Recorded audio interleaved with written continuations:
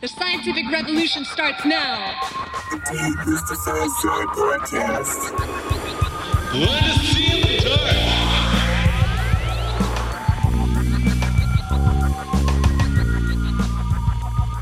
I'm John F. White. I run a YouTube channel called Crecganford, and I'm an independent researcher in mythology, particularly specialising in Indo-European mythology. And what drives me is that the stories of the Indo-European landscape, and these include Vikings, these include Germanic tribes, the Romans, the Greeks, Anatolia, the Turks, the Hindus, all these have creation myths, and all these creation myths are linked. And when I found that out, and they all have the same characters in there, they all have a similar story of sacrifice, a similar cosmogony, so how the world is created, how the universe comes to be. I thought, there's no way these stories started up independently. There's got to be a link. And I slowly investigated and realised that other people had seen this too and wrote about it, and that information wasn't available freely. So a couple of years ago, when we had the pandemic, I was working at a university and I noticed students weren't having a great experience. We went into a blended learning and then remote learning. And I thought, well, now's my opportunity to teach online, to give some of that back, to this information that isn't necessarily easily available, be available to people. And it seems to have caught on and caught a lot of people's imaginations. And it seems to be a thing that you probably don't realise you're interested in it until you hear it. And you think, oh, I like the sound of that, tell me more. And so I particularly investigate the stories behind the stories, I call them. So where we hear myths about dragon slaying or creation or death or particular characters in these myths, I'll try and find out the stories behind them and what created that story, that created that myth.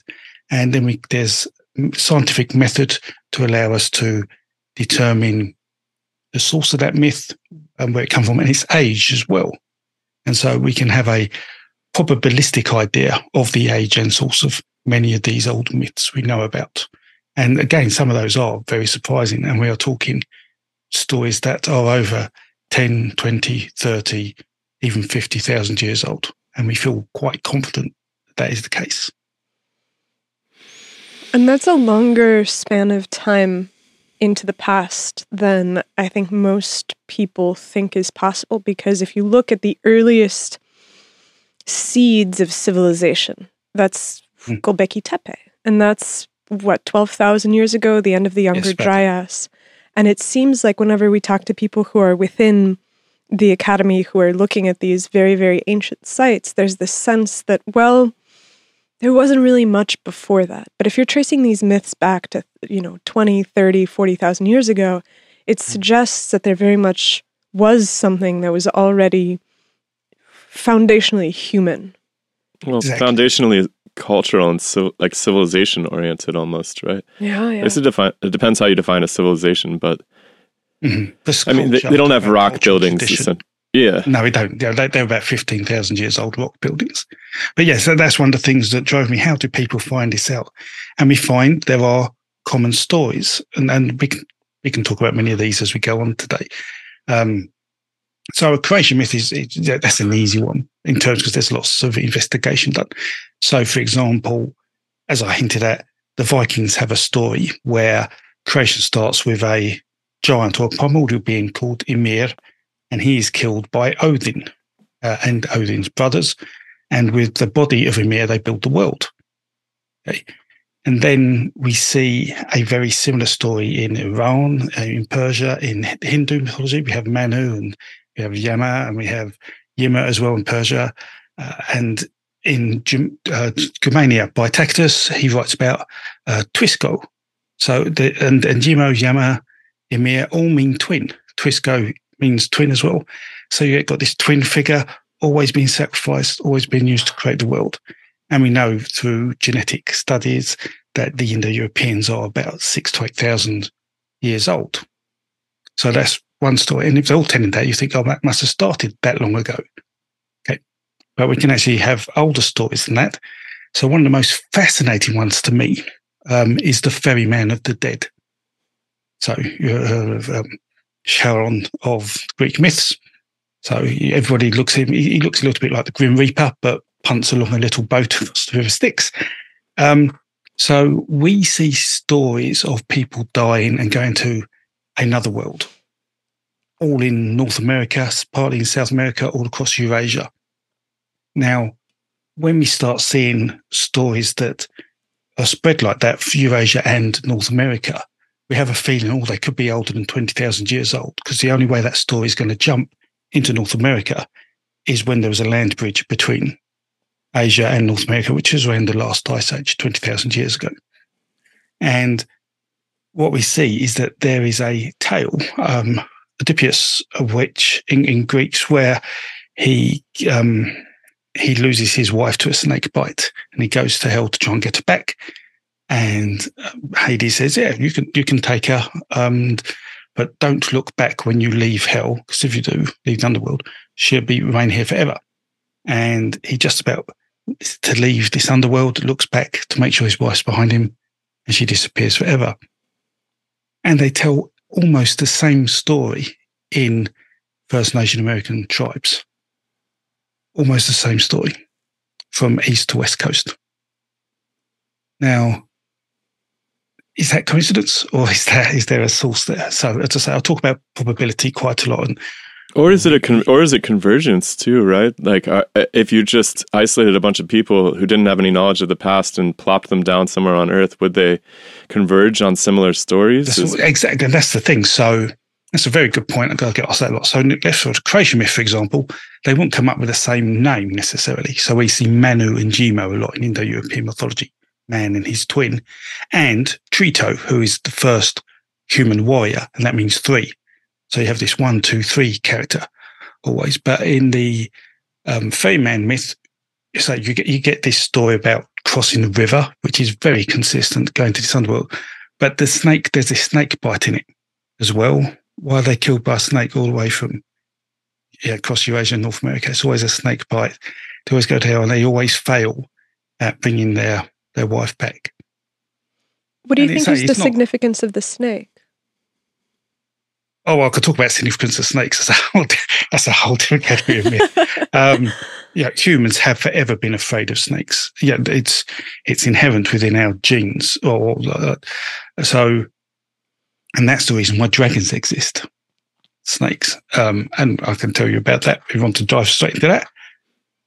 Well, let's not get too scattered. I think we should stay with the ferryman myth until we delve to sufficient depths.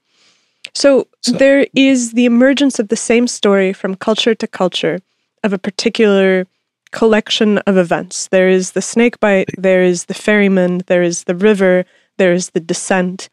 And go ahead. There's a description of the ferryman as well, who's always an old man with a long grey beard. And that's always there, which sounds pretty standard for someone you want to think of as death, but that's always there as well. And we see that from Viking myths all the way across into North America. I mean, there's some aspect of it that has to be just inherently a result of what it's like to be alive, right? So I think about this all. Shiloh and I will go into the woods, and we go to this river that's near us. And I'm struck by how similar a landscape is from place to place before humans show up on it and start to build stuff. Your restrictions are very similar. Your concerns are very similar, no matter where you are. You need water, you need food, you need a space that has shade where you can build your houses. And so on some level, it does make sense that you would start to tell similar stories from place to place, because everybody gets old. Everybody's afraid of snakes. Everybody has to cross rivers, and the sky is unpredictable to some extent and predictable to other extents, much like gods or something, right? Yeah. Like we were watching these thunderstorms roll in, and it was we just had this realization that it made a lot of sense that actually a thunderclap went off like literally over our head, and we were just having a conversation. It was like, whoa! And it was, and you had this sense of, oh, I could see how you would think that was a god. Like it makes sense inherent. There's something. Is there? So part of me would say, sort of almost turn that on its head and say, that's why these myths have persisted, because they're easy to remember, because it's easy to apply them to the landscape and the environment. Mm-hmm. So it's easy to tell the story as you go, rather than have the same story pop up in, I think it was about 40 different First Nation tribes. Demystify Sci podcast is supported by viewers like you. We don't have sponsors. We do not have external interests that are paying for our daily bread. And so if you like what we do, if you'd like to see the show grow, consider coming over to patreon.com/demystifysci. You get all of the episodes that we release each week on Saturday. You get to join our weekly patron chats where we talk about the episodes, but we also talk about the sorts of things that run underneath the topics we talk about on the show, because we have a group of really dedicated listeners that are scholars of their own right. And so our weekend chats are a chance to come together with a group of people that are interested in exploring deeper and furthering their understanding of nature. So for just a couple dollars a month at patreon.com/demystifysci, you can help support the project. If you don't have any cash to spare, that's totally fine. You can tell your friends about the podcast because that helps us grow. You can leave a comment because that helps with the algorithm. You can subscribe to the channel. You can join our Facebook group. You can join our Discord group. So consider helping us grow in any way that you can. We found this story. And we actually told by the language. So how we analyse the myths, there's different ways, but when we actually get to the structure of the myth, we look at the words used, and we often see the same mythology, we call it the same sort of set of words or sentence appear in the myths, and we can tell with language evolution how it would have flowed back, and we can see the First Nation tribes. We can actually trace it back to, I think there's some Inuits and to Siberia, the same language, the same mythologies. Again, and so we have a sort of almost like a stack of confidence levels from genetically, did people migrate that way? Does the architecture or the archaeology suggest there was some cultural transference or dispersal taken in that way? And then, is the language evolution allow that to happen? And then do the words within the myth suggest that there was the same myth being taken on? So we have a number of different levels of probability, and we stack them all together. And that's why I tend to say this is probabilistically what's happened. I mean, because we never know for sure, but out of all the options, it feels the most likely because of all these things put together. And what do you think that the myth informs us of? Do you think that it's of something that's still relevant to us today, which is why people tell it? Or is it that people enjoyed the story and maintained it simply for aesthetic reasons? No, I think death is probably one of the most emotional things that ever happened to humans. I think it's a thing that kicked off religion, to be honest, and belief. And I think people wanted to know what happened when you died. Because there's this thing where you're left with a dead body. I mean, birth's different, but a body comes out of a woman and there's a process there and you go on living. But when you're dead, what's happened to your soul, or whatever you want to call it, your spirit? It must go somewhere. And people think, well, where does it go? And so we start seeing what you could interpret as a view of another world. People going into caves to perform ritual. Why are they going into caves? Are they trying to get into the earth to get to this other world? And we see all sorts of myths, and certainly from our early understanding of this underworld or this other world, it wasn't like hell. I mean, hell hadn't been sort of invented. We hadn't got around judgment at this point. Judgments came maybe around 3,000 years ago, 4,000 years ago in Persia. We started to see that. But before then, we didn't have it. You just died and you went to a place, and it was a place we see evolve, a place which we think of paradise, but it isn't. It's a place which is timeless and without hunger. And there's no need for food and there's no need for heat. But what you also don't necessarily realise is there's no need for cold and no need for you don't feel like that hungry, or you don't need the food. It's a place of nothingness. Is that how they describe it in a way that sounds like paradise? And you see this all a lot in literature. So I think that's what's happened. It's so interesting because I often think about how the lot of humans, the lot of all animals, is to spend your life in search of sustenance and shelter. And so the idea that the first myths were about a place where you could go where you no longer had to worry about that. It's almost like this is going to sound silly, but it's almost like it's the first vacation that you can take. Well, yeah, in a way, yeah. Yeah, well, you don't have to worry about anything. Yeah. Well, because I mean, that's the condition. That's the condition that we still haven't ever managed to escape from. Because people talk about, we'll build a post-scarcity society where we'll have enough surplus that nobody has to worry about staying warm or having enough to eat. And that's this dream that I think that humans have always been striving for. And it makes sense that the earliest myths would have been about how you could achieve that place, and that death was the moment where you could finally enjoy that. But I wonder if because in the Christian myths, death becomes something that is, there's this moment of judgment, like you said. There is, yeah.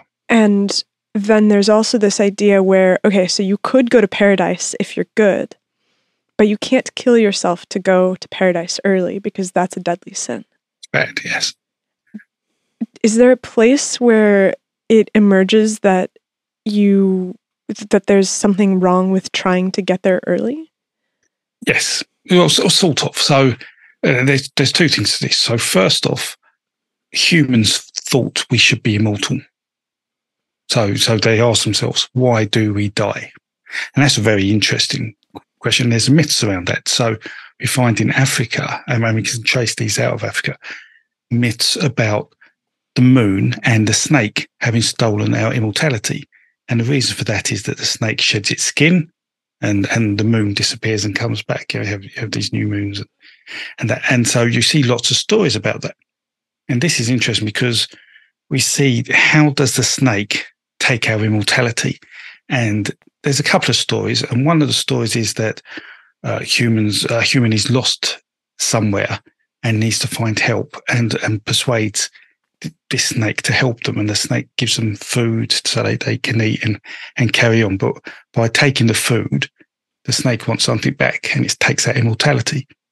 But you also see it where the snake gives knowledge to humans, such as knowing how to procreate, and then in return takes mortality, which is really interesting if you then go to the Bible and look at the story of Adam and Eve and the snake on the tree of knowledge, and the snake gives an apple to Eve, and we all think it's about sin.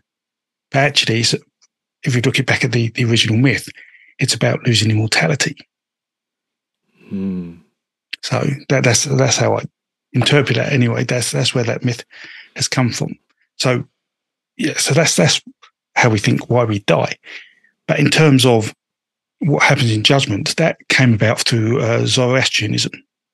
So Zoroastrianism started around Iran. We saw Zoroaster, and Zoroaster was quite a clever person. Whether he was real or not, there's still a little bit of debate about that. But he had this view that the world wasn't made by a benevolent God. Because if the world was made by a benevolent God, it would be good. But there's actually as much bad as good. And because there's as much bad as there is good, the world was created by a good and a bad spirit. So he really put the dualism into myth. And we see lots of myths, even older creation myths, have dualism applied to them. We can touch on this later, but a very brief example is this is one of our oldest creation myths is about a earth diver where a duck sits on the sea, dives down to the bottom of the sea to get some mud and brings it back up to the top of the sea. And when it does, the mud hits the air, land is created. And when that goes into, that travels up into Siberia, changes into the flood myth we all know of, which I can talk about later. But then when it comes back into Persia, they then say, oh no, it's not a duck, it's the devil that has to do that, and God watches on. And you see that then myth travel into Europe. And the Ugrians, so the Uls, migrate towards Hungary and that, and you actually see in Eastern Europe this earth diver myth, as you call it, but with dualism in it, where it's been added. But then you also see a more well-known story is Cyrus, Cyrus the Great from Persia, when he conquers the Near East. Shortly after that, the people in the Near East who write in the Bible, the Jews, they start writing about hell because the God, they've just been conquered by someone who believes in gods that have this judgment, and it's perceived that they think, oh, we need gods like that. Our God probably has judgment too. And so they take, what happens is that if you're conquered, you take the good thing from the gods of the people conquering you, to make you more powerful. And we see that. So that's how judgment starts to spread and how, in effect, hell comes to be.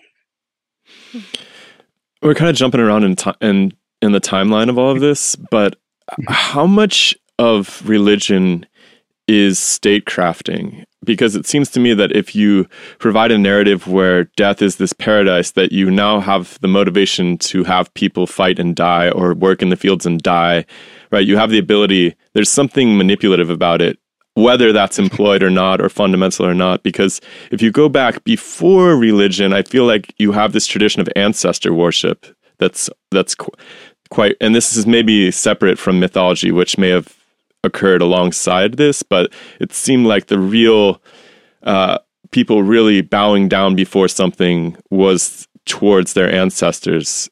If you go really far back, and there's even a tradition of that still, I think, in like the Balkan areas where people will sort of do the Christian religion, but it's really about ancestor worship. Mexico is kind of the same way, where it's like they do adopt the Christian churches and the rituals, but most of them don't really care much about the traditional Christian stuff. They're actually just using it as a platform for this ancestor worship still. And so I just wonder how much of the introduction of religion and weaving it together with mythology into something was about statecrafting and about, unifying your people to maybe do things that they wouldn't do otherwise, from like a top-down perspective of the lorded class. I see that very clearly with things like the Roman Catholic Church. I mean, that is, winner hands down on doing that. And that's how Christian conversion happened across Europe. I mean, conversion wasn't done nicely back then. It felt like the church would agree to supply various leaders of regions with armies and money if they then converted. And obviously, once you had churches everywhere, they could take a tithe or whatever from the population and give it back to the church. And so there's some good business model there, because the church, still is quite a wealthy organisation. So we see that there. In other places, or earlier on, I think what you see happen is that leaders pronounce themselves as gods, and that's how they make that link, rather than, in effect, allow the religion to take over. They become the religion. So you see, like pharaohs do that, and you see it all the time. So kings of England, where we see that even after things like the Anglo-Saxon conquest and conversion to Christianity, you go 9 places back in their family tree, and there's Woden there. So they are born from a god, and that was quite important. Some divine hierarchy, and we actually see that. So at what we call the Neolithic farmers, or the early European farmers, as they come across into Europe, so about 8,000 years ago, so about 6,000 BCE, these farmers come along with a creation myth, and the creation myth of the Near East tends to have an awful lot of family feuding going on to start out. So you see 2 primordial beings, and they have some children, and then the children get together with the mother to kill the father. Then one of the children will sleep with the mother to have a child, and that child will then kill the mother and sleep with his sister. And this is all done almost to establish a divine hierarchy, so that when you do finally get the gods you worship, they have a decent backstory to, in effect, evidence why they are the gods. They're not just made up. And so we see that. And so I think you find leaders then sort of slide themselves in. And don't forget, back then, there is no writing. There's very little drawing. So no one really remembers 2 generations ago. So no one can remember that your great-granddad wasn't a god.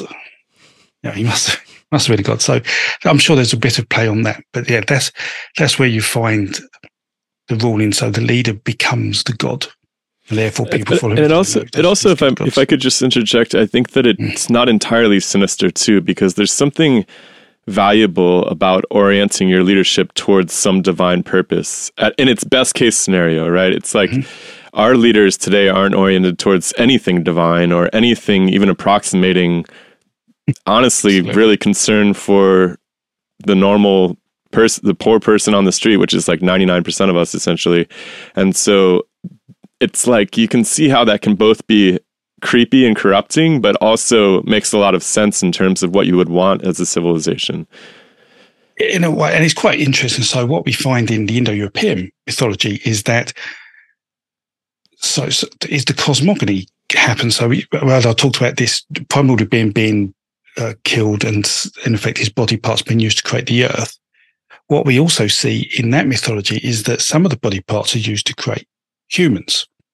And what we see is that the head is used to create priests, the torso is used to create warriors, and the legs are used to create the providers, so farmers. And you have this almost, I don't want to call it a class system, but there is this hierarchy of order. But what you find is that the king, so the primordial being who was killed, sacrificed, was actually a primordial king, but all his body parts from his head, torso, and legs were used to make the king.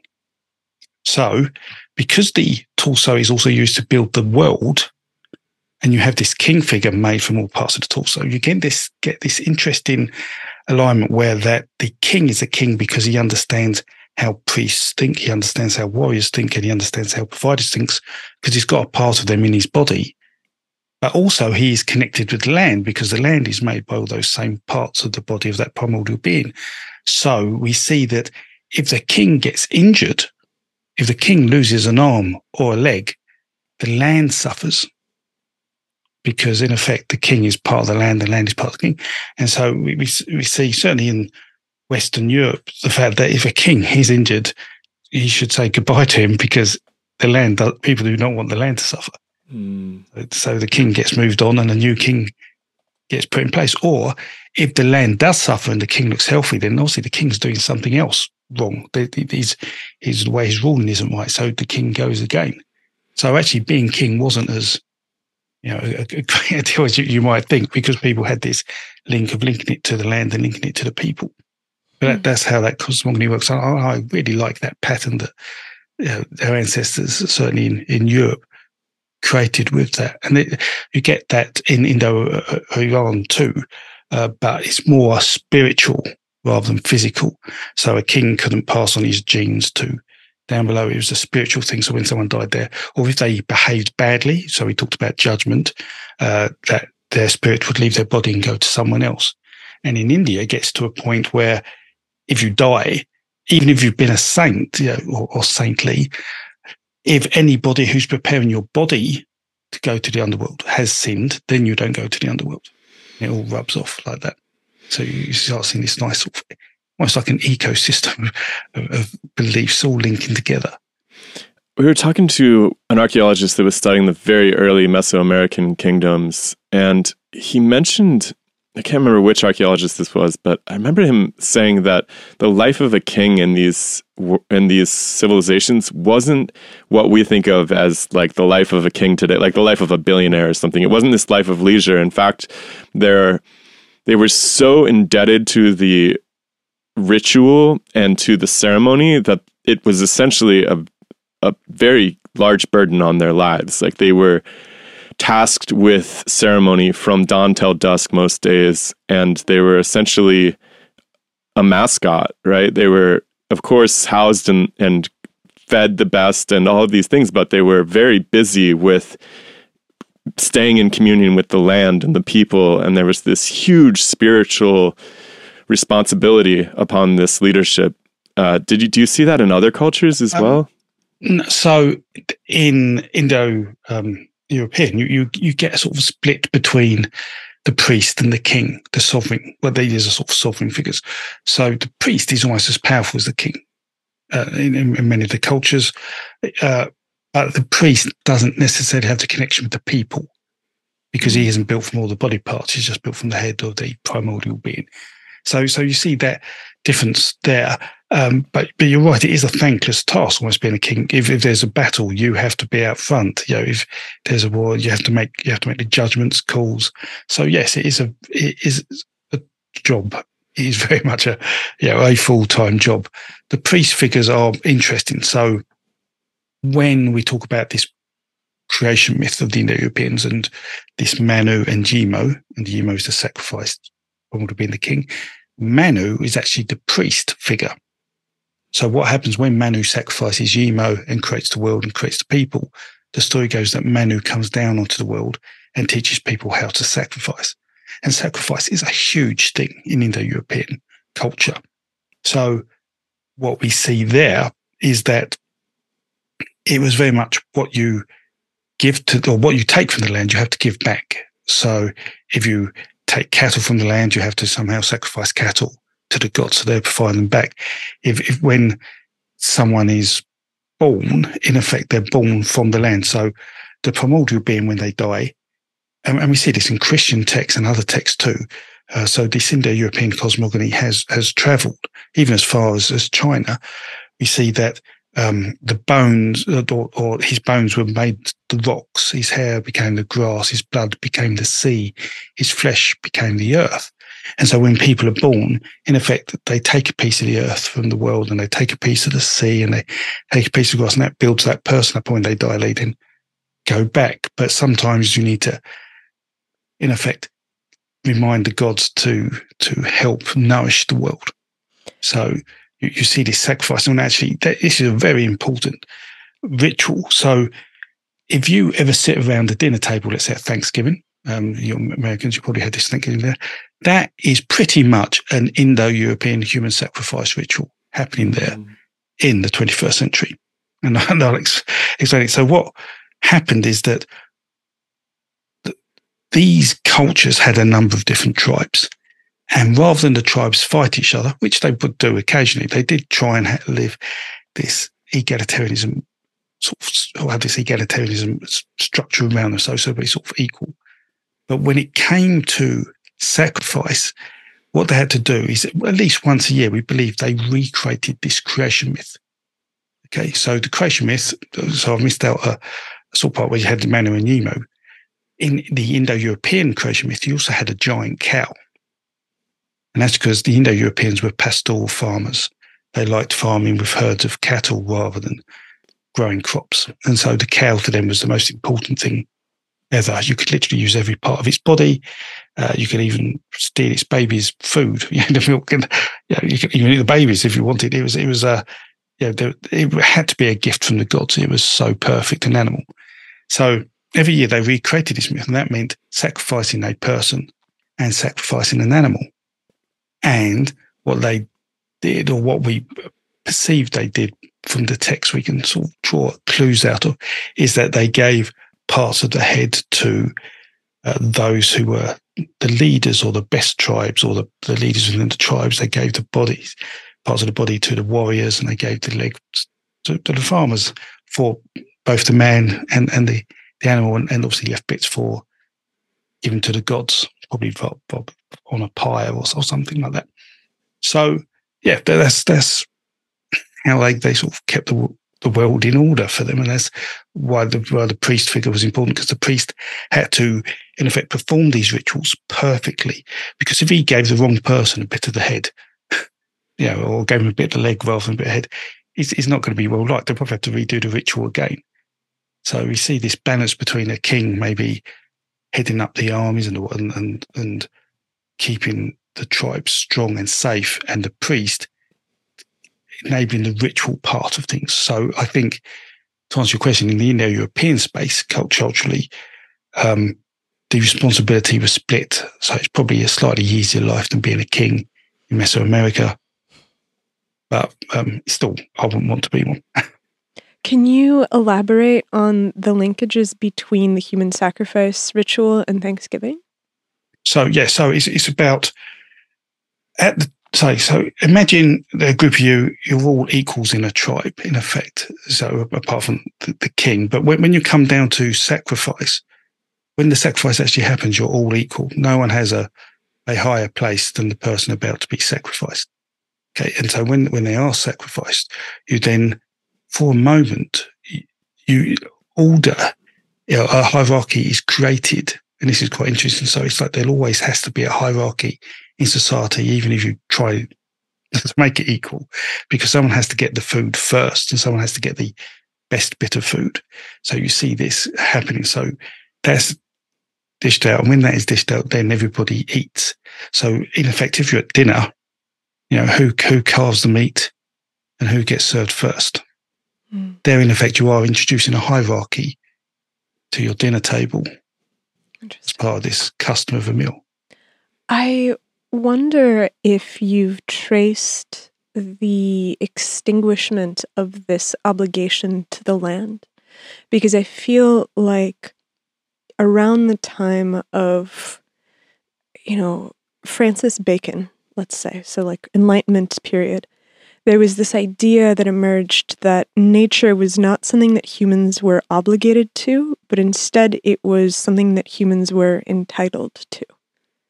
Yeah, that's the Industrial Revolution. To me, the Industrial Revolution is where we could take more than we had to give.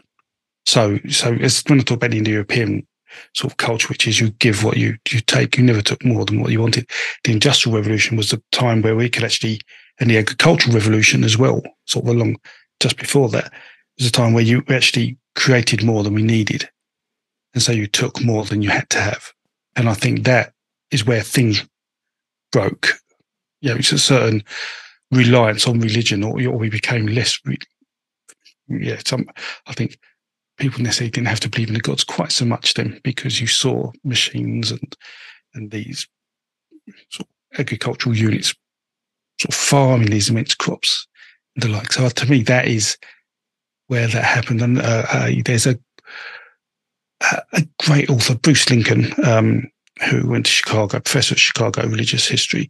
He wrote a brilliant paper about this, and I think that might have been part of the sacrifice paper actually. And he talks about exactly this, that the revolution, at the moment we started to take more than, or we made more than we needed and took more than we should have, is when we actually made a real disconnect with nature. Do you have a sense of whether or not the beliefs changed first to allow that, or if they followed the technological improvement? Well, that would be a personal opinion rather than I would say for a majority of people, the beliefs changed after. But you also need people who don't believe to make the change. That's what I'd say. Someone, I mean, I don't know how, I don't know the beliefs of many of the inventors. I've never really looked into it, but it would be interesting to see, when electricity became probably, or Stevenson improving the railway or whatever. Did they think they were breaking God's rules, the rules of Mother Nature? I don't know, but probably people around them were like, oh no, you can't do this, and they changed after. So I think it takes perhaps more liberal believers to make the change, and others will then follow. Yeah, because there's an aspect to belief in general, which is it puts a limit on what you can do and what you should do and what you're allowed to do. And so I can imagine a situation where, as you begin to shift your beliefs about what is right, that you then begin to enter into progressively more and more compromised positions when it comes to nature, because you start to believe, well, no, these old ideas of our relationship to nature were the result of some kind of primitive limitation on our technology. And so as we improve our technology, then that releases us from the obligations that we have to the old gods. But technological progress happened for, a long time. There are thousands of years that culminated in the Industrial Revolution.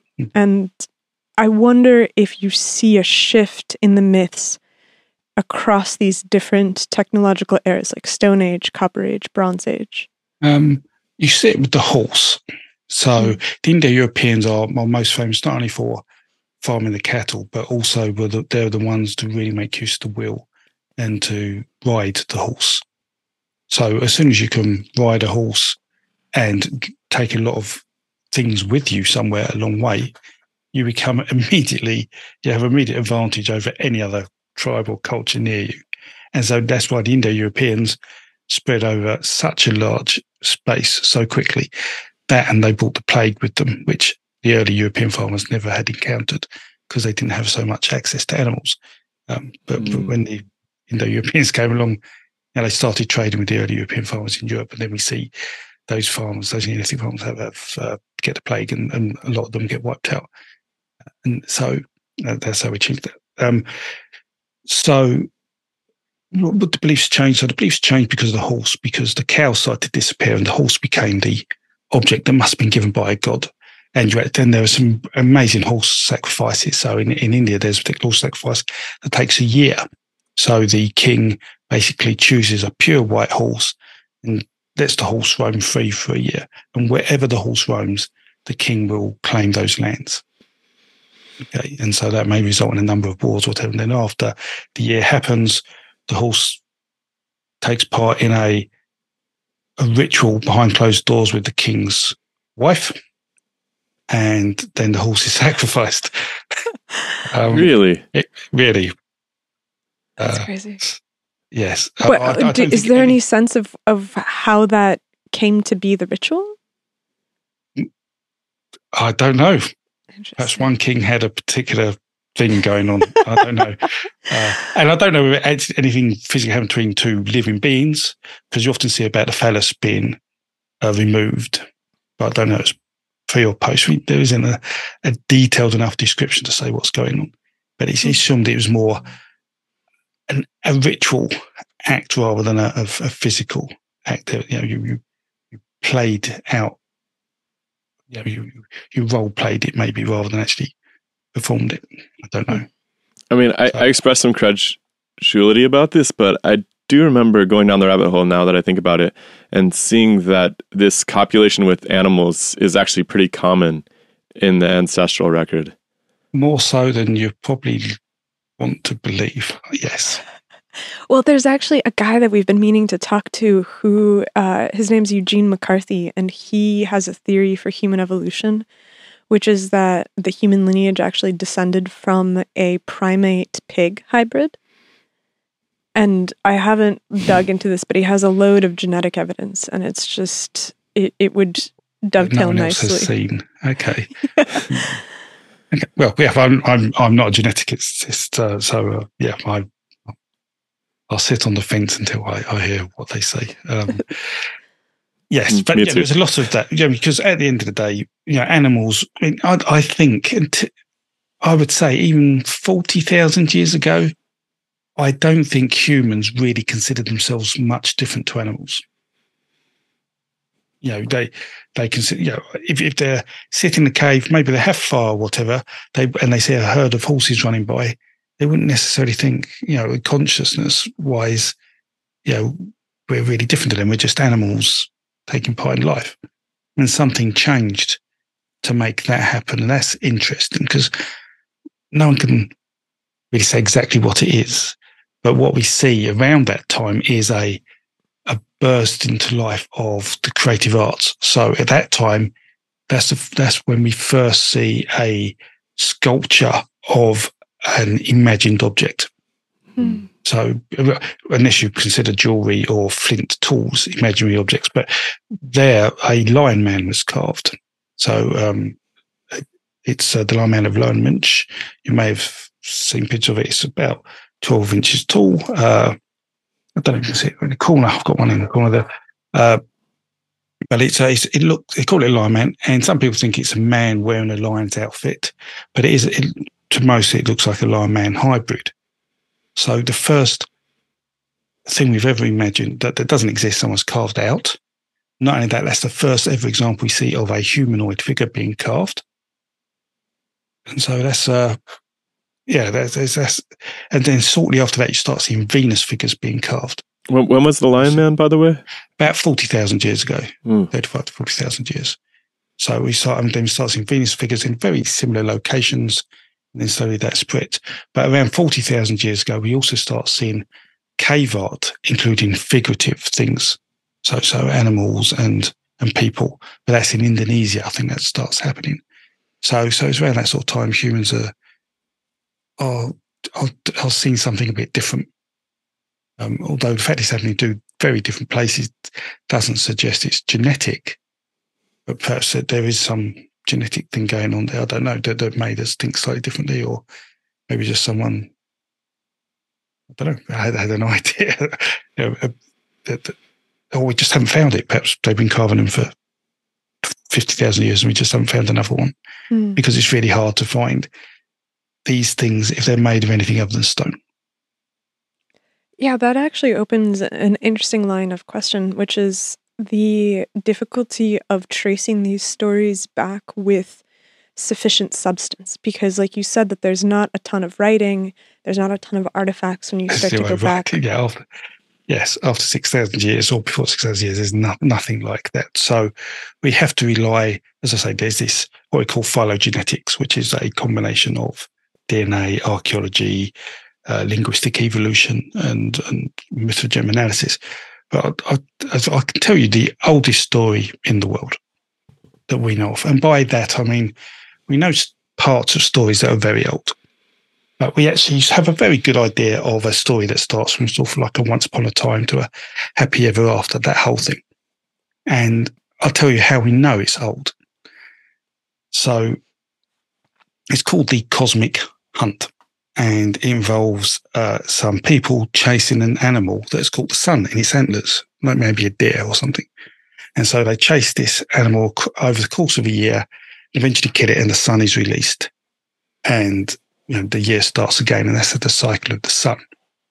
And the thing is, we see this story in Europe associated sort of with deers and with elk, and it's linked to the Ursa Major, or the Plough, the Big Dipper star system. And each star in that has a particular role to play in the story.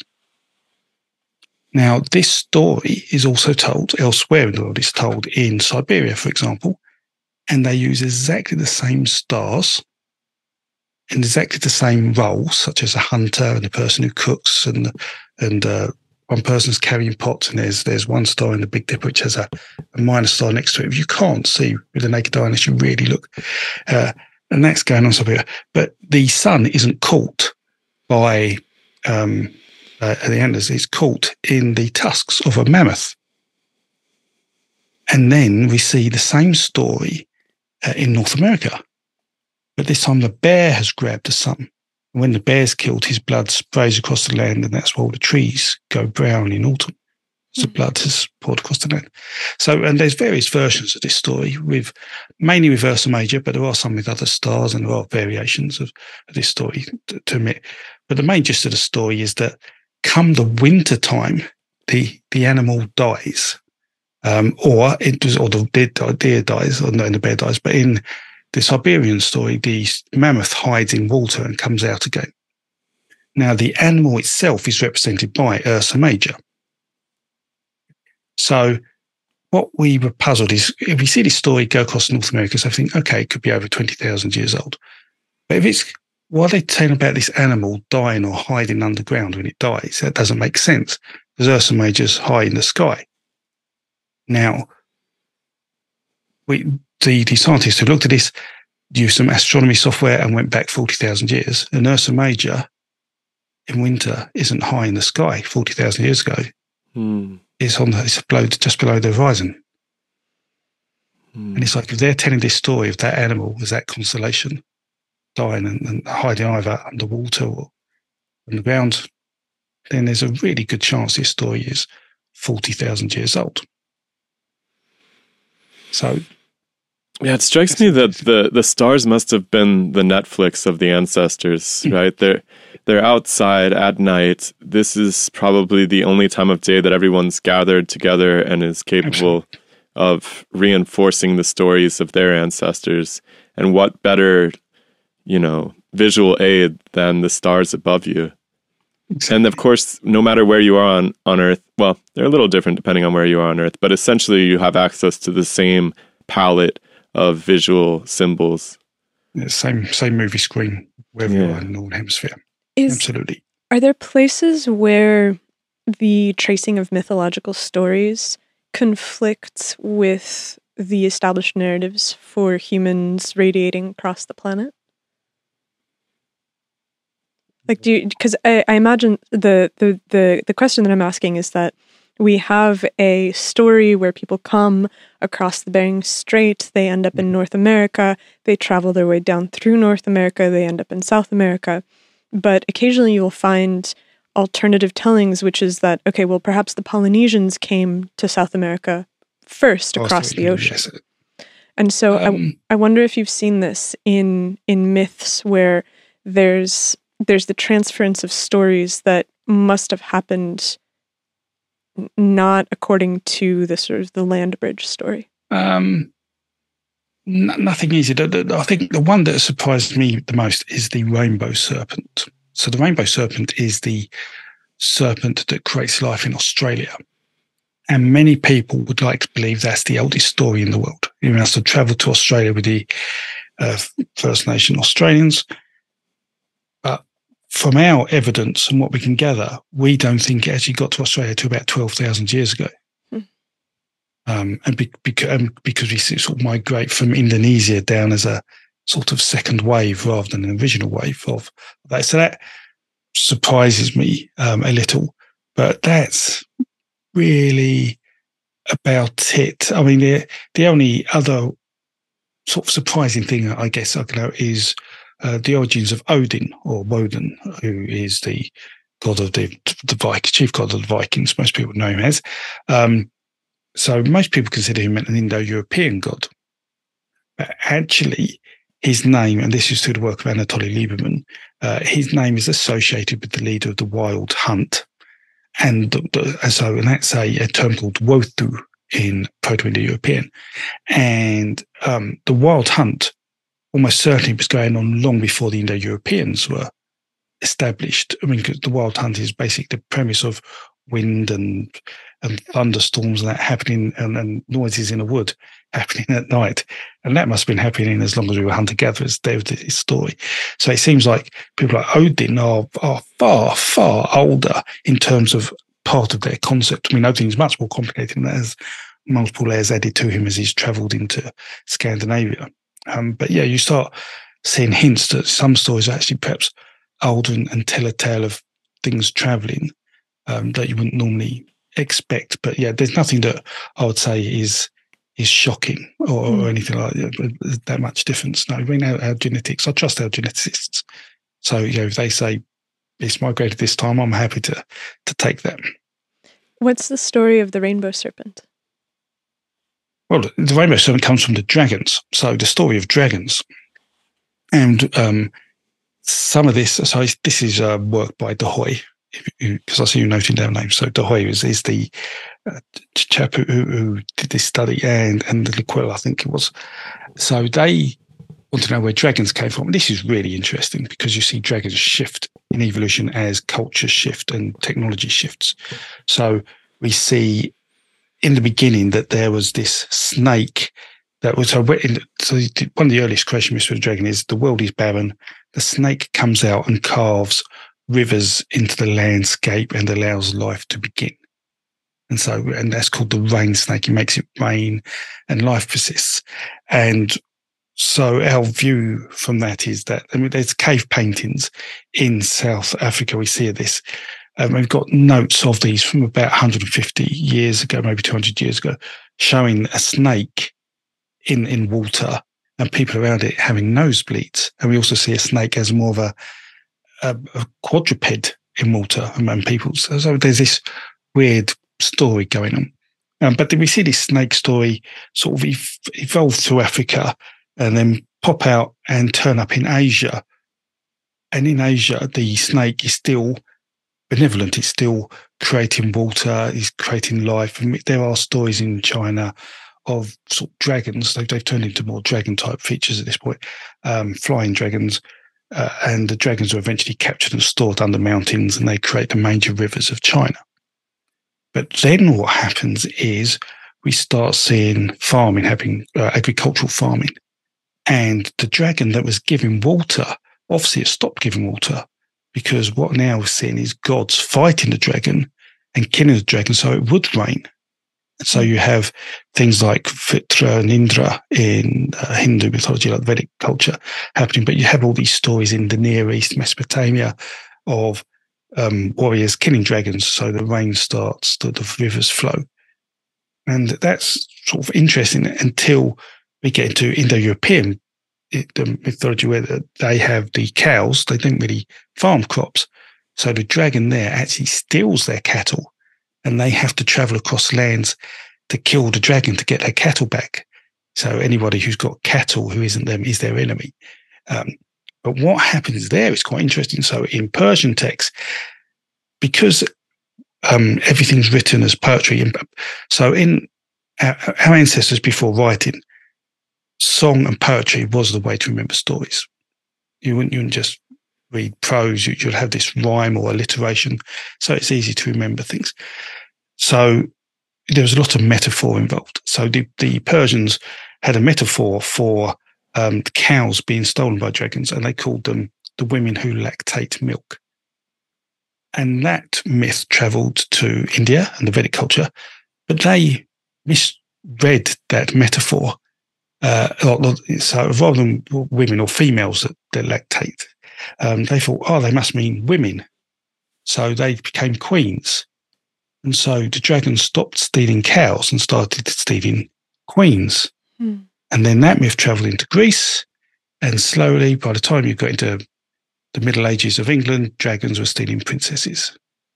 So the story of a dragon stealing a princess started in South Africa with the rain snake. Now, what we find is that as I said, we went into Asia at some point, but then it flows down into Indonesia. But it still persists in some of its African form of a benevolent snake that gives life, and that is the rainbow serpent story as it hits Australia, because we then see at a similar time the story go into America. We start seeing traces of that based on, or probabilistically. I mean, it's very hard to trace that because of, in effect, the lack of evidence. But we do see occurrences of the story that gives us some acceptance because of how the snake looks, and then because they're very colourful. If you look at these American dragons, like Chinese dragons and the rainbow serpent, they're colourful. Where the dragons, as they come to Indo-Europeans, have become quite dull affairs. So that's how, anyway, the rainbow serpent ends up in Australia. But how the dragon myth evolves and turns into princesses being kidnapped by dragons. Is the rainbow serpent also kidnapping queens and princesses? No, the rainbow serpent is on the dry land and letting it rain and letting animals come out of the rain, like out of the muddy ground, to live, and then humans eventually sprout out. And the rainbow serpent, I think, tells the humans, you have to look after the animals. And the humans didn't. And then the rainbow serpent said, okay, well, I'm going to fix everything once, but if you do that again, I'm going to wipe you off the face of the earth. So the rainbow serpent gets this end of days myth sort of planted in the minds. So at the beginning of this conversation, you were saying that the serpent is the first thing that humans are afraid of. And in these myths, the serpent seems rather benevolent, creating water, creating animals, creating humans. And so how do you square those two together? Okay, so that's because of the association of snakes and dragons with water. Okay, so what we see, we know from human anthropology, when you look at humans have this ability to detect snakes subconsciously. So you can walk through some land, and even not looking for them, your eye will pick that up. Our eyes were designed almost to pick up snakes. And we're naturally afraid of them, and we naturally think they're bigger than they actually are because we're scared of them. And there's been a lot of psychological work done on that. And that was written in De Hoy's paper. And so we often associate snakes with water, and that's how you get the snake giving water myth. The snake's really powerful, and it's always by water, so it must have made that water. And in fact, there's actually a very interesting example he gives of two Paleolithic caves in Europe where snake skeletons have been found at the back of a cave where water comes out of. And there are hints that perhaps they're early snake rituals where people have killed a snake and put it there to stop the snake coming into blocking the water for people to use it. So the association of snakes with water, has been going as long as, we can trace back. All right. I kind of want to change gears a tiny bit because there's this really interesting blank spot in prehistory, especially when it comes to the initiation of civilization right before that. So during the last glaciation, it's very difficult to understand what human culture was like in that period.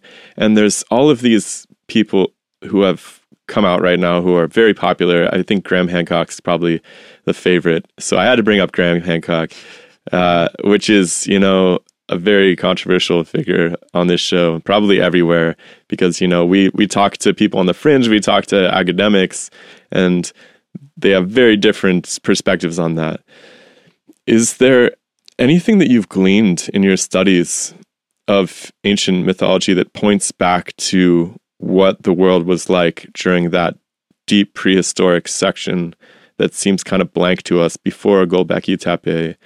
What are your thoughts on that? Okay, so my first thought is that if there was an ancient civilization, let's say before the Egyptians and all this, and Atlantis, they hadn't worked out the will. So just bear that in mind for anyone who thinks there is an advanced civilization out there. If they hadn't invented the will, it's very unlikely that half the stuff that should have happened haven't. Why build a road if there's no wheels, for example? Putting that to one side, I guess a skeptic would say we just haven't found the wheel or something like that. Maybe yes. Well, indeed. I mean, he's a very clever man, Graham Hancock. So I've got full respect for him for how he creates, because I consider him a modern myth maker. He's very good at taking some truths and weaving a great story. And full respect for him for doing that. But also not full respect because it confuses a lot of people I'm trying to teach accurate information to. So what we do know pre-Ice Age, as I say, it was very much hunter-gatherer world, so you had to work for your food, you had to travel, you had to move. And we know people were afraid of snakes. We had people who had fire. We knew people knew about floods. So the flood myth was already a thing 40,000 years ago, certainly 30,000 years ago. The flood myth was when truly established. And we had creation myths where we thought the world was coming from, and we had these myths. We knew about the sun because of the cosmic hunt and the moon. So we had probably a vague idea of lunar cycles and the seasons.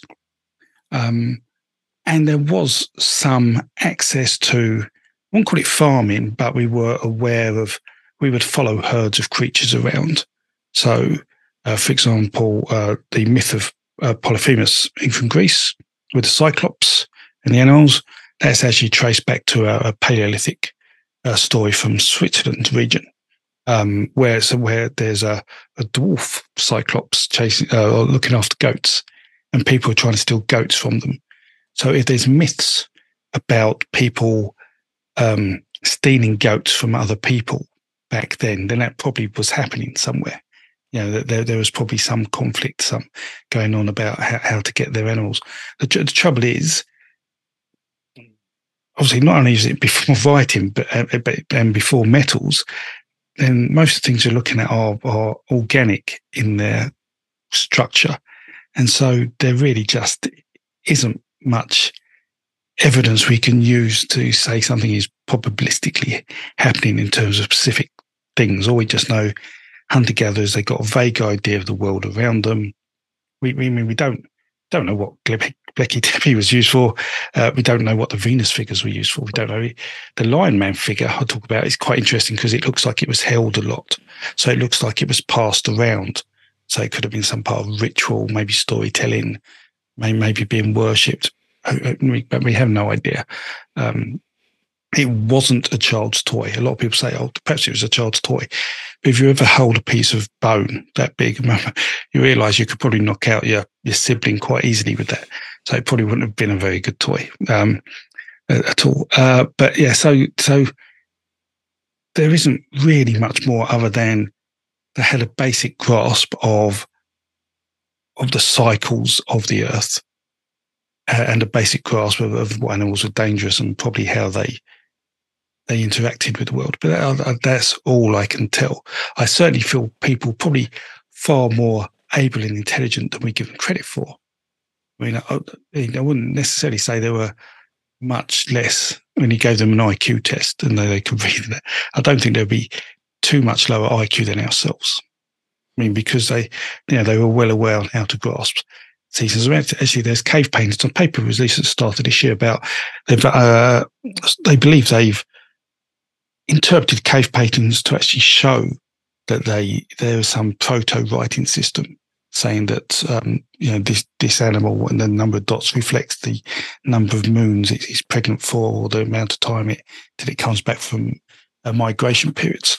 So humans are well and truly able to think about things. They just haven't developed the right tools and the like to advance. And that all started, say, in the Near East. When you talk about Göbekli Tepe, there's probably a few areas before that. And the thing is, we were building those before we were farming. So some people think, we were farming, so we stopped. But actually, it looks like we were creating those structures and then starting to farm. And farming didn't happen overnight as well.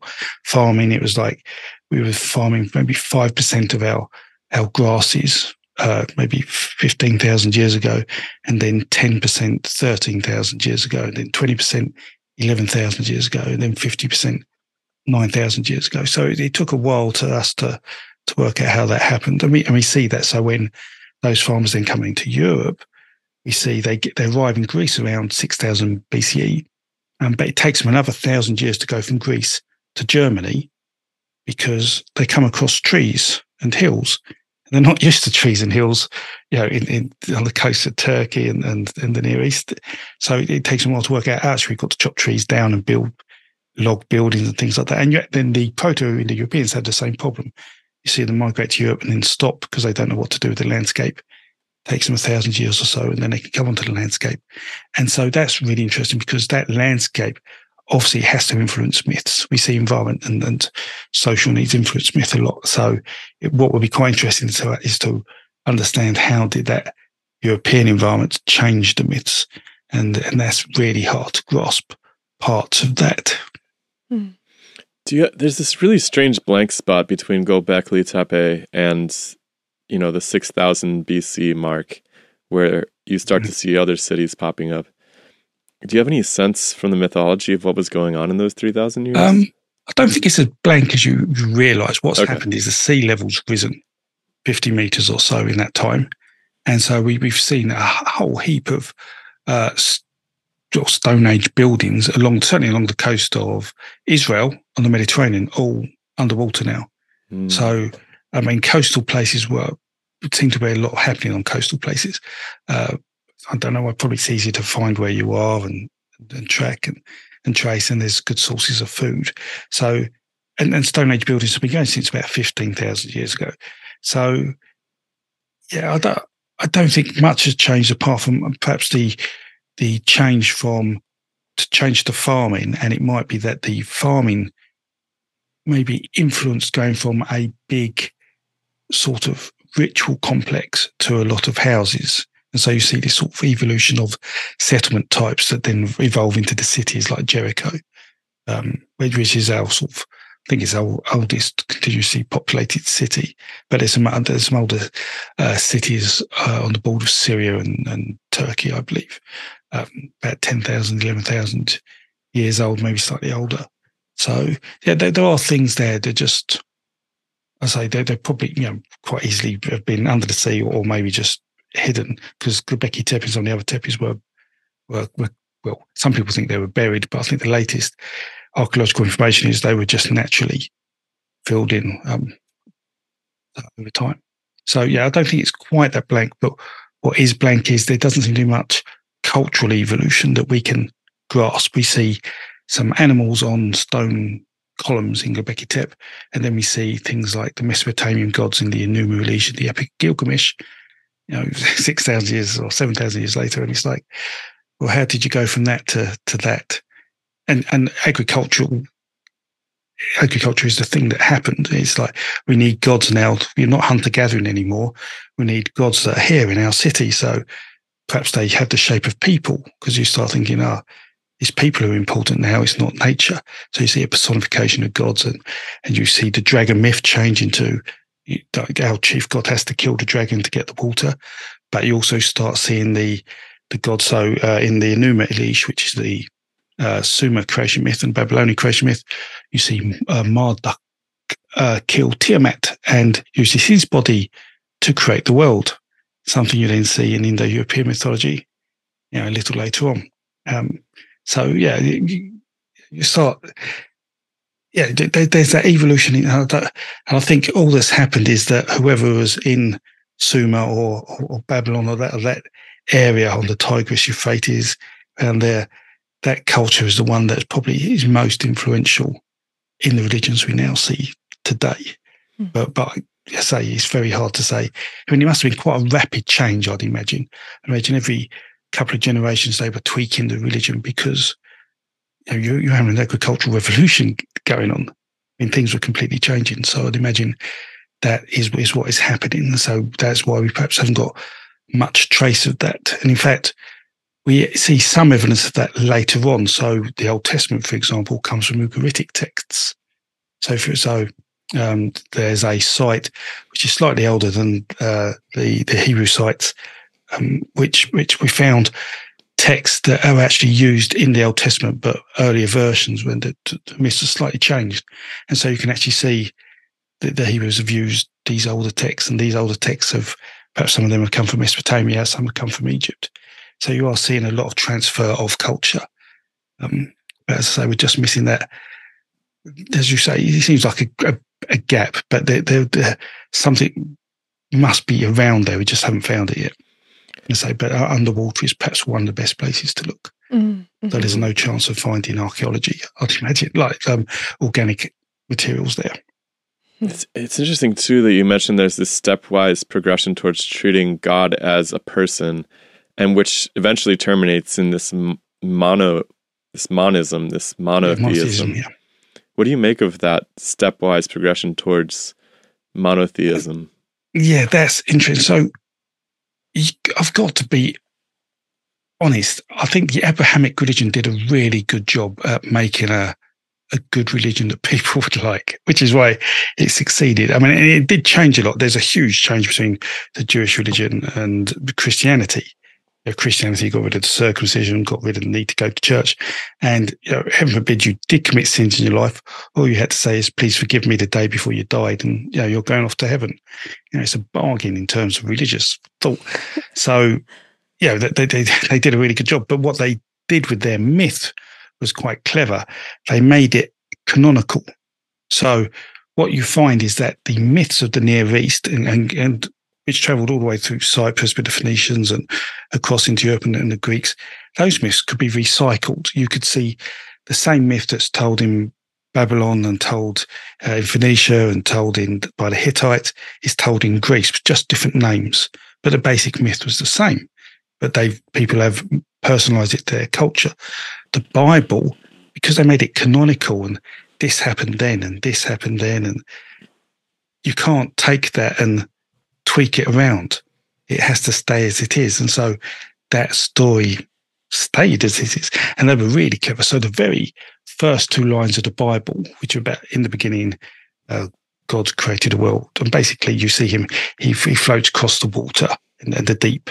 It says, well, those two lines are a synopsis of the Enuma Elish, which is the creation myth of the Babylonians.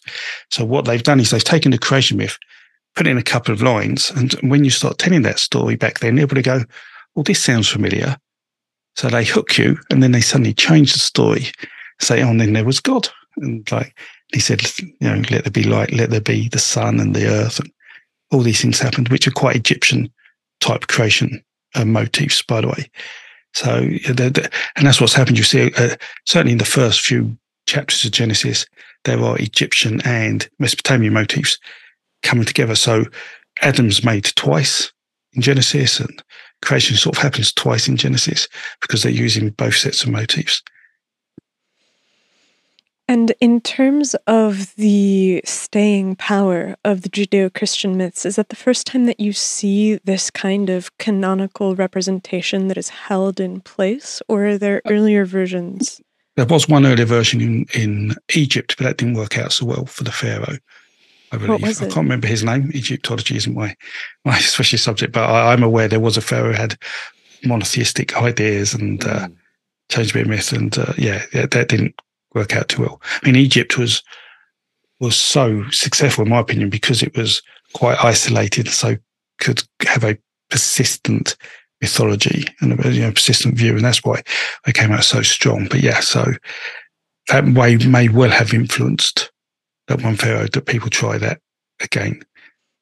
But there is stuff in or writings in the Bible which hint at polytheism. We see certainly in like the Dead Sea Scrolls and earlier scripts that God is a child of or son of another god, Elyon. And Elyon dishes out land and gives God Israel, in effect. So we actually see that happening. That's in Deuteronomy, I think. I was going to say that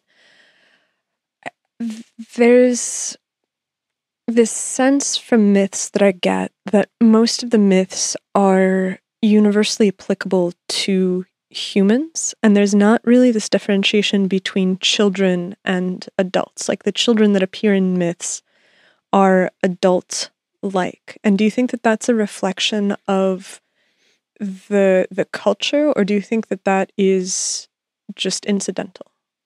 I think that is a reflection of the people who wrote the myths or who remembered the myths and told them. So I think it was very male-dominated, judging by the myths and what the subject matter. So whilst it may seem a stereotypical view of an ancient man, but perhaps they weren't so interested in what the kids and the wife was doing. They're more interested in slaying dragons and avoiding dying. Interesting.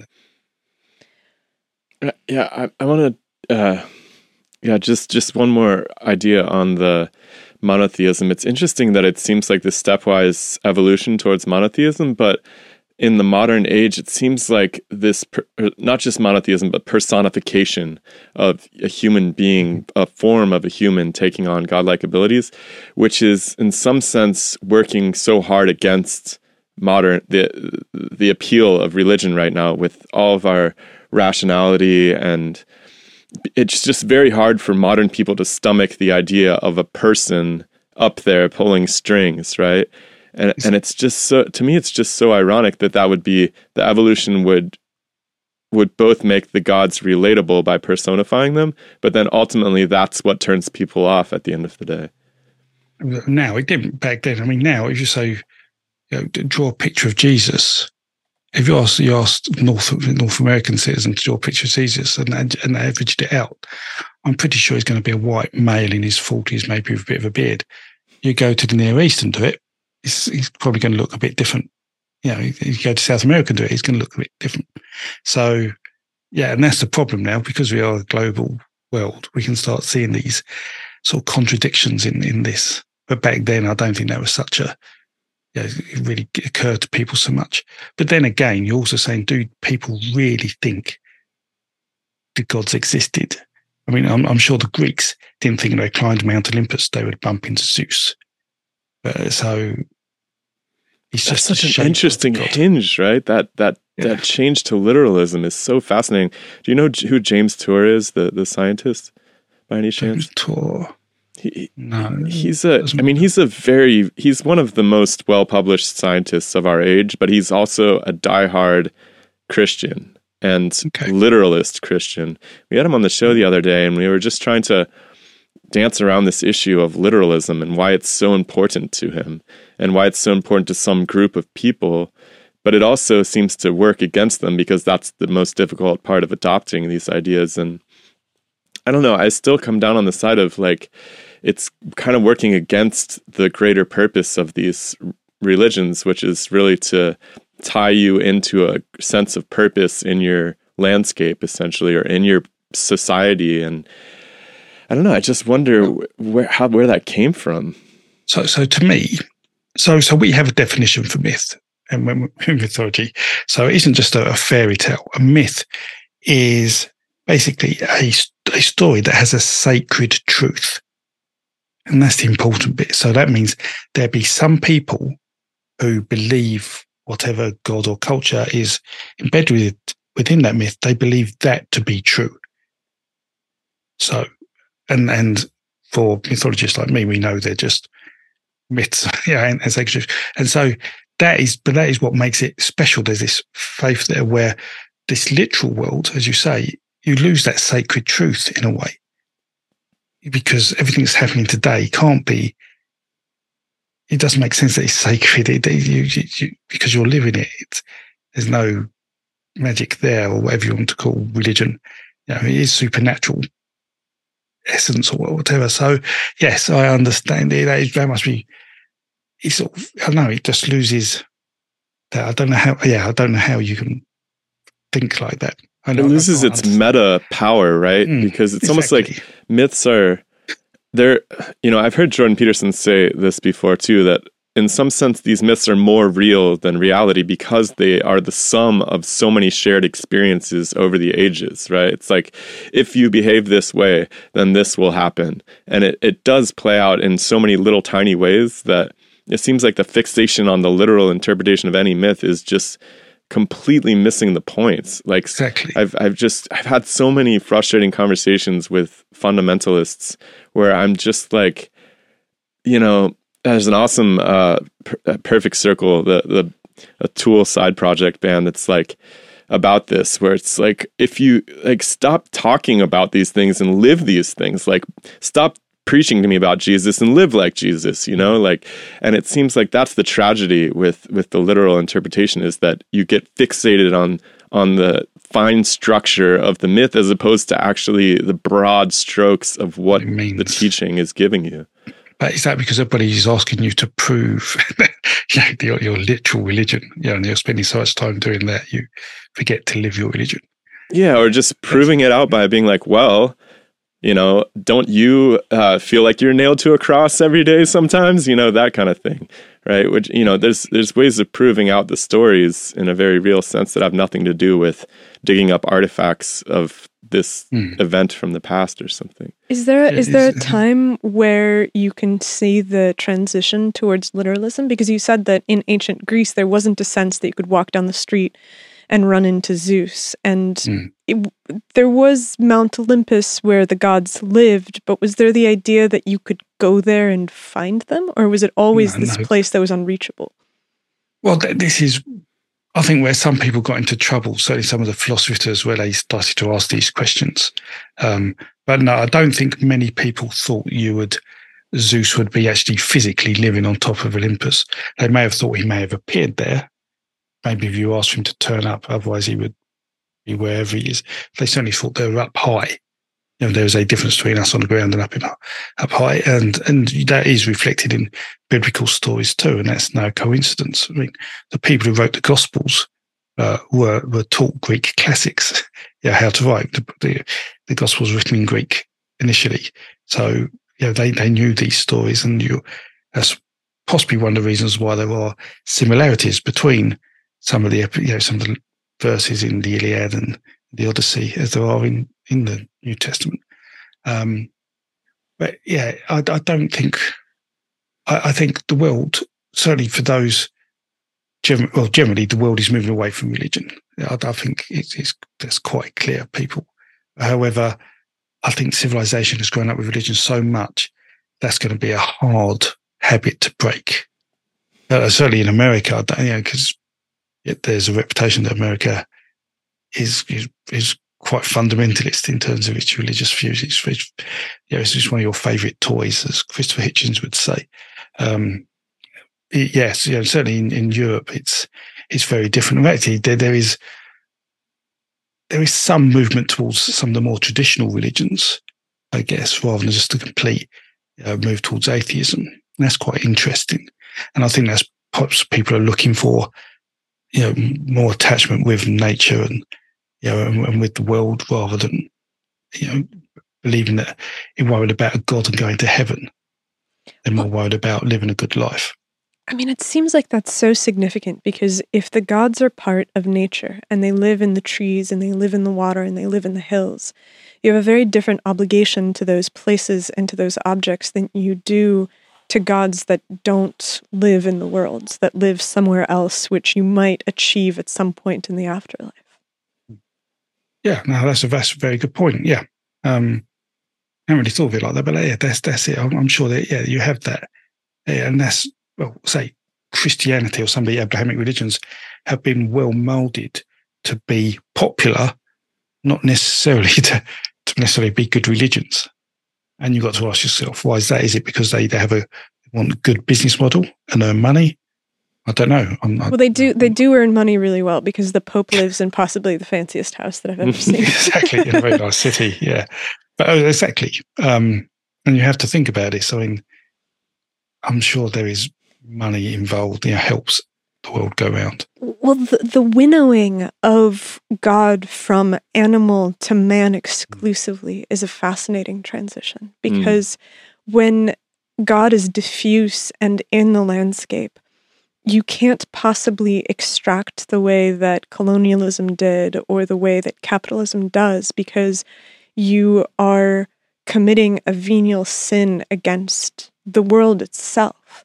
And so it feels like it is this maybe that's why I'm so skeptical of it, right? Because literalism suggests that God lives only in the human, and it's the abandonment of animism and of the respect to animals that humans in these older structures appeared to have. And so it almost seems reasonable for there to be a reawakening of these nature-centered religions because that's the only way that we can possibly make it through the era that we're living in, which is to say, well, hold on a second. There's no animals. There's just us. And that's not a world that we necessarily want to live in because it's so hollow. Like I think all the time about what it must have been like to be able to go out into the woods or to live in the woods and to see the way that animals lived on the landscape and then to be able to take these deep lessons from nature and then to translate them onto ourselves. But when you live in this vacuum where you look around and the only thing that you ever see is humans or animals that you have domesticated, which then depend on you, it fundamentally changes the way that you think. Yeah, like I wonder if there's a cyclicity to this, like if we'll make a full circle and go and return to it. Because like one of the things, Michael Hudson, the economist we just had on the show, we're releasing the second part of that conversation this week. We get into what he imagines as a more functional economy and what a more functional state would look like. And it's hard to imagine a really functional state without an overarching ideology that actually did reinforce values that were pro-ecological, pro-interconnection, pro-human, really, as well. And so it's like, I wonder if there was a mythology that was able to make a comeback in the future, in the modern world, in the future world, future modern, if that, what that would look like, if it would just go full circle. It may be different again, because there's some people saying that AI will be a new religion. ChatGPT, he's got the answers for everyone. But yes, I mean, one of the things I get from studying mythology, and certainly in Indo-European mythology, and wouldn't call myself religious, is I do like some of those beliefs of the culture, such as this cyclical nature. You shouldn't take more from the world than you give, and I think that's good. That works. But they had another thing I talk about on my channel sometimes. They have a poetic phrase, which is, in effect, it says, you should lead your best life, and you will never die. In effect, fame does not decay, is what they call it. So if you do good things, people always talk about your name. And that's what it was about. Those people didn't worship God every day. They didn't have to go to church every week. They didn't have to. Certainly the earlier hunter-gatherers, didn't have rituals all the time. They just lived their life and thought the gods made the world happen, whatever they did. You couldn't necessarily influence them. And I like that idea, that the gods had their own world and doing whatever they are. And we're just should be grateful that we're part of that world and not try and influence them. Because that's a very human thing to do. And aiming up, right? There's a way to read the New Testament that's where you see this prophet as essentially coming in and trying to eradicate the priest class in some sense, or just supplanting them and being like, you don't actually need this middleman. You really just need to live with charity and love and these basic human upward aims in order to create a more perfect society. And of course, that got turned into a religion by the priest class and so forth. But fundamentally, there's almost... you missed the esoteric purpose of the Gospels. I mean, it's so revolutionary in a sense, if you think about it, right? But of course, it was turned into the same bureaucratic nightmare as any other religion very quickly. Mm-hmm. Yeah. And I say only succeeded because the entry requirements were very flexible. They let families in, women in, no circumcision, no having to go to a temple. It was far better than Judaism, better than Mithraism. There's no secret rituals you had to go through to join. Why wouldn't you join it? It's it was very much man-made. I wonder, what do you make of the giant myths? The giant myths, yes. So giants aren't big. That's the first thing. Giants can be just a meter high. They can be 20 meters high. And we see this in mythology. The giants we perceive are very much a folk tale, middle-aged folk tale type thing. So where this seems to have come from, because these tales are told in quite a lot of places, but certainly in Europe, they seem to come from areas that are certainly dominated by or have Indo-European influence layered on top of agricultural farming influence. So by that, you see a mix of cultures. And I think what's happening with giants is that giants are a way to explain why certain things have been built by previous cultures we don't understand. And so a real typical example is like a stone circle or something like that. Let's say Stonehenge. You come across Stonehenge. Who could have built that? They're big stones. Must have been giants. But you also get it where there are talking about wars with people. So we find in a lot of cultures there are stories of conflict. So in the Scandinavian mythology or the pantheons, you have the Aesir and the Vanir, who are the two god types. And the Aesir tend to be sort of warrior, Indo-European-esque type gods, and the Vanir tend to be agricultural, lovey, fertility gods. And you get this break, and you get similar things happening in Greece with the Titans and the gods, and in India, and in Iran as well. And there may have been some of that too, that there was a conflict before and these people were strong or big. What it isn't is, many people say, that perhaps they were referring to Neanderthals because Neanderthals were bigger than us. And what people don't understand is, one, the length of time back to Neanderthals is quite significant. But also, when we went from hunter-gathering to agricultural farming, our bodies shrank a bit because we weren't getting the same types of nutrition as you were as hunter-gatherers. As hunter-gatherers, there's a lot of protein, and fruit and the like. When you started eating grasses, we actually see a physical reduction in the size of the human body. So it could be that it's agricultural farmers seeing hunter-gatherers that you may get a difference. I mean, you will get outliers all the time, to tall people, but I think there may be a bit of that too. But much of it is around explaining sort of what would have been unexplainable. I like that. Can you trace back mythology to the birth of language as well? Do you think that myth and language happened at the same time? That's hard to say because no one knows when language started. There has been work done to try and find our oldest words. And the result of that study was the things like yes, me, you, I are the oldest words, but also fire. Oh, no, it wasn't fire. It was worm and ash. Those two words were amongst the oldest. And worm's interesting because worm, in effect, meant dragon or serpent. So, and ash means there's fire going on. And we know fire was being used a lot. So it's hard to know. I mean, certainly there's a finding recently about Homo naledi having perhaps a burial ritual in Africa, 350,000 years old. If there is a ritual burial going on which requires multiple people, then they must have been communicating somehow. And so my view on burial rituals is that if you're deliberately digging a pit and you're deliberately positioning a body in the pit, then chances are there's a ritual going on. And if you put a grave good in the pit, I'm very much certain you're thinking something's happening to this body once you've buried it.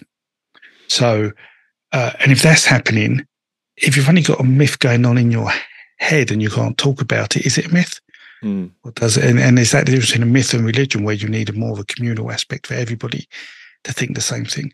So perhaps myths may have been going on for our earliest burial rituals, but religion perhaps didn't start happening until we were able to talk more effectively and share that ritual behavior with people.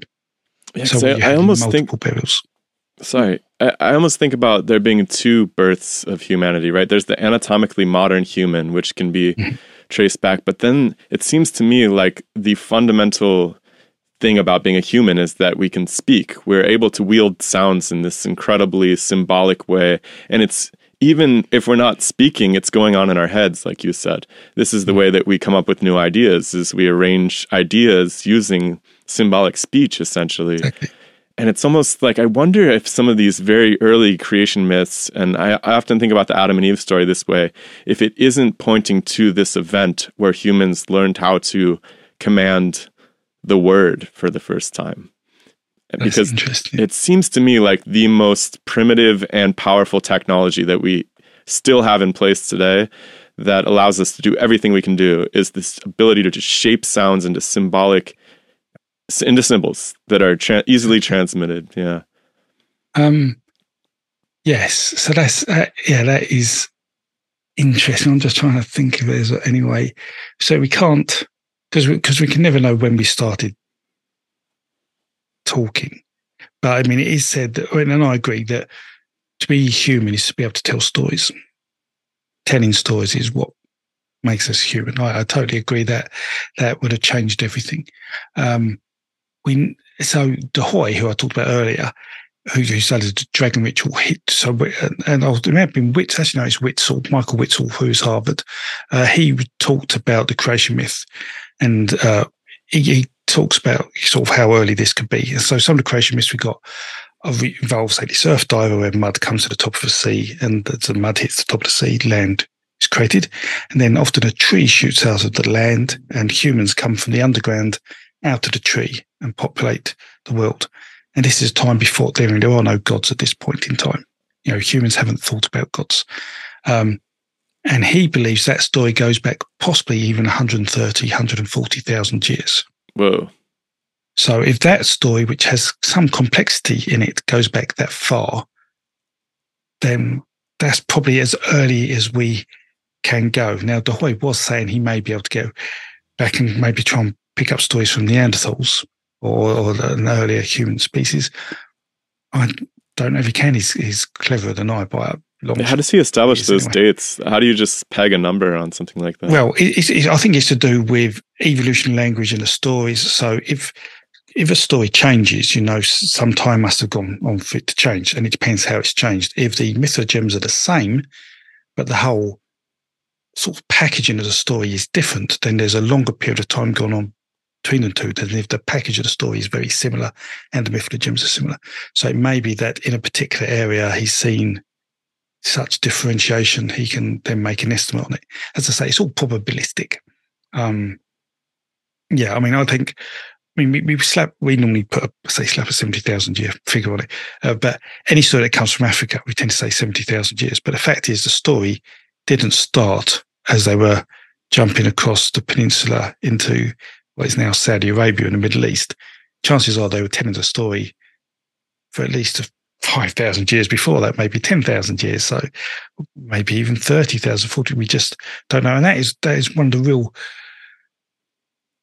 problems I have, because I get so many people saying, "Oh, Africa has the oldest stories, Africa has the oldest religion, Africa has the oldest art," but there's just no evidence of it. Not that it wasn't there; I'm sure it could have been, but as an academic, I can't say definitely, because there's nothing I can show you that says that, and that is really frustrating. So it isn't that I don't like not talking about Africa, it's just there isn't much I can talk about. I mean, it's only sort of in the last 6,000 years you can start getting sort of more decent evidence about what's going on there.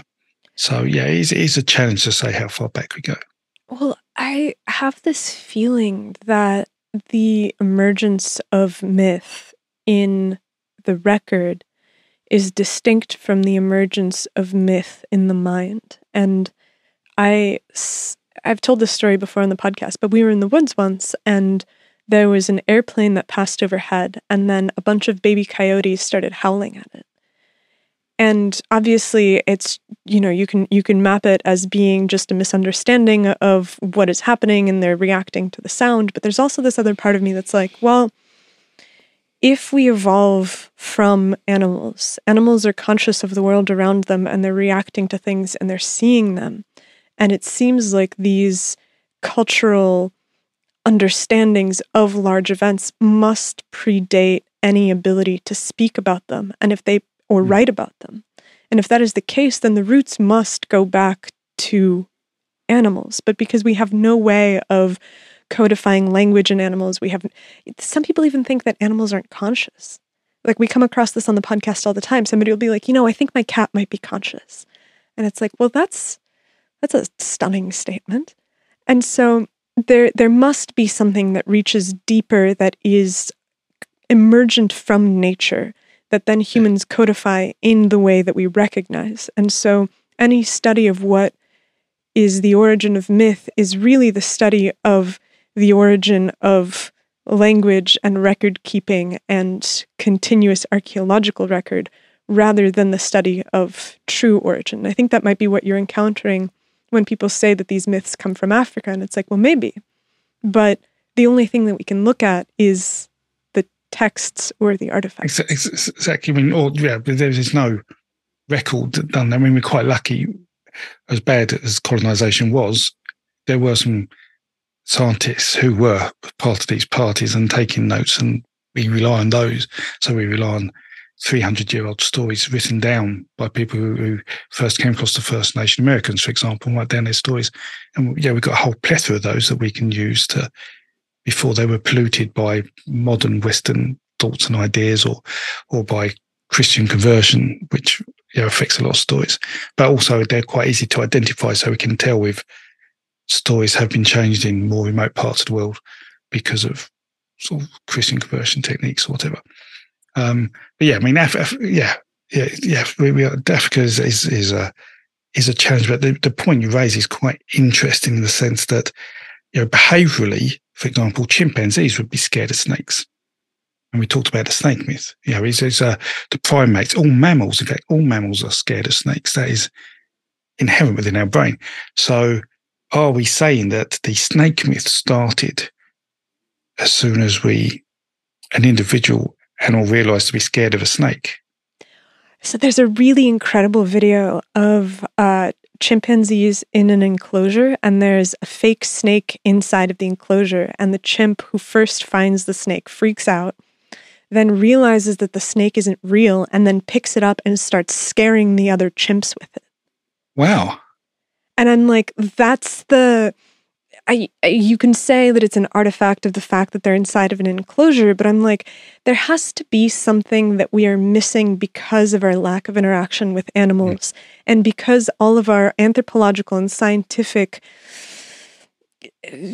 body of work comes in the aftermath of the Industrial Revolution and the Enlightenment. What we have is a story with missing pieces, because it's so hard to study animals in the wild, and so few people are willing to devote their lives to it to actually understand what's happening.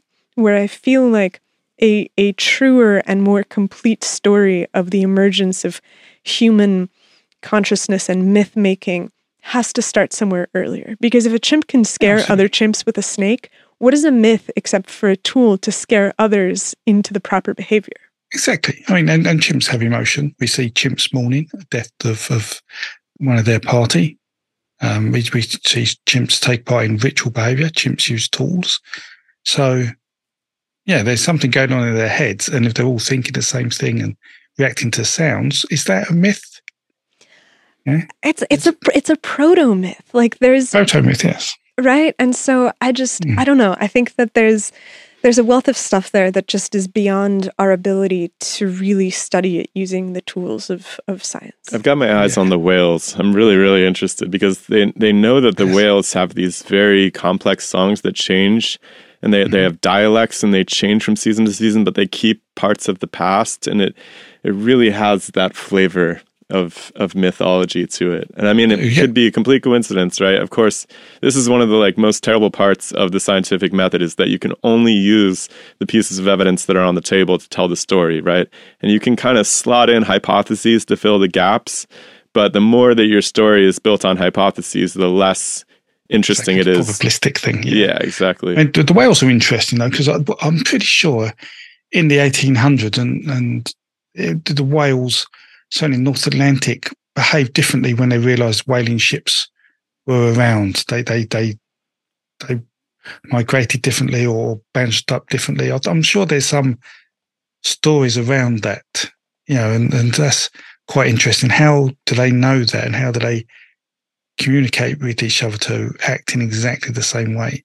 Or do they just follow one person? And that's what you're saying. The evidence isn't clear. Yeah, there's something crazy going on right now. I don't know if you guys have seen this with the orcas. Yeah, the orcas are attacking ships all of a sudden. Yes, the rudders of the ships. Yeah, I mean, orcas are very clever animals indeed. So who knows? Perhaps I don't know. It reminds me of Douglas Adams.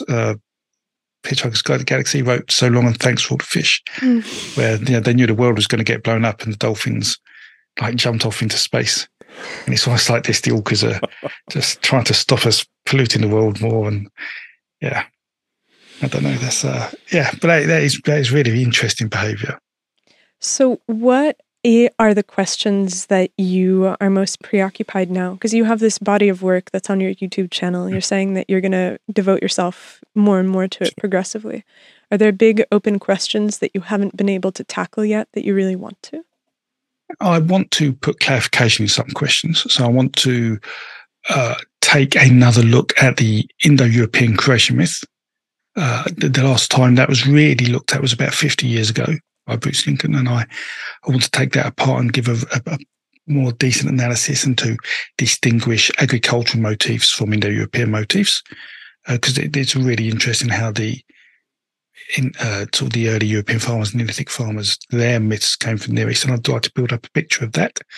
One of the other things I'm doing, I've created something called the Mythology database, and that I've translated a database that was in Russian called Berzkin's database, which basically has around 30,000 myths in it, and with geographical information, and we can use that. So if you have a motif, you can look on there and it shows how it was spread and who's telling those stories. That's really useful for us to see if things are linked or not linked. So I've translated that, and I've added many folk tales and myths to that database. So hopefully it will become the largest repository of mythology and folklore information on the internet. That's one of the other big projects I'm really going for. And where is that located? mythologydatabase.com. Excellent. Perfect. Yeah, can't forget that. And then I just want to write a couple more books on Indo-European culture so people sort of understand the religion a bit more, because I see people trying to practice traditional religions. You see modern versions, it's like Asatru, they call it, so sort of Scandinavian Viking type stuff, but I want to be more generic and just try to communicate what the culture is like, because we've lost how the rituals were performed, how the beliefs were. But if I can give people better information on what was going on, they may be able to better inform their rituals, be more like those traditional religions. And although I'm not as I say, religious. I believe some good can come from being more in touch with the world, as we were touching on earlier. So that's really it, a couple of books and the Mythology database. It sounds like you have your work cut out for you. Thank you. Yeah, and then before you jump off the phone, again, if you do think you're going to be in town in Austin next year, it would be really cool to have you come by and give a talk. Absolutely. I mean, if you've enjoyed this and you enjoy my work, I'm sure we can make that happen. That won't be a problem.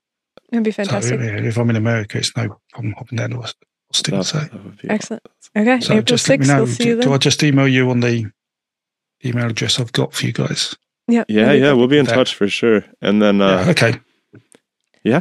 I think that it's really valuable work that you do because, like you said, the ability to be in touch with something that is larger than ourselves, I think, is the mark of a healthy spirit. Because if you live in a position where all that you have is this plane, then I think that there's a yearning that never gets answered. And people become progressively more rational and they become isolated from the emotional context of all of these stories. Exactly. And so finding ways to reignite that, I think, is really valuable for the world. So thank you.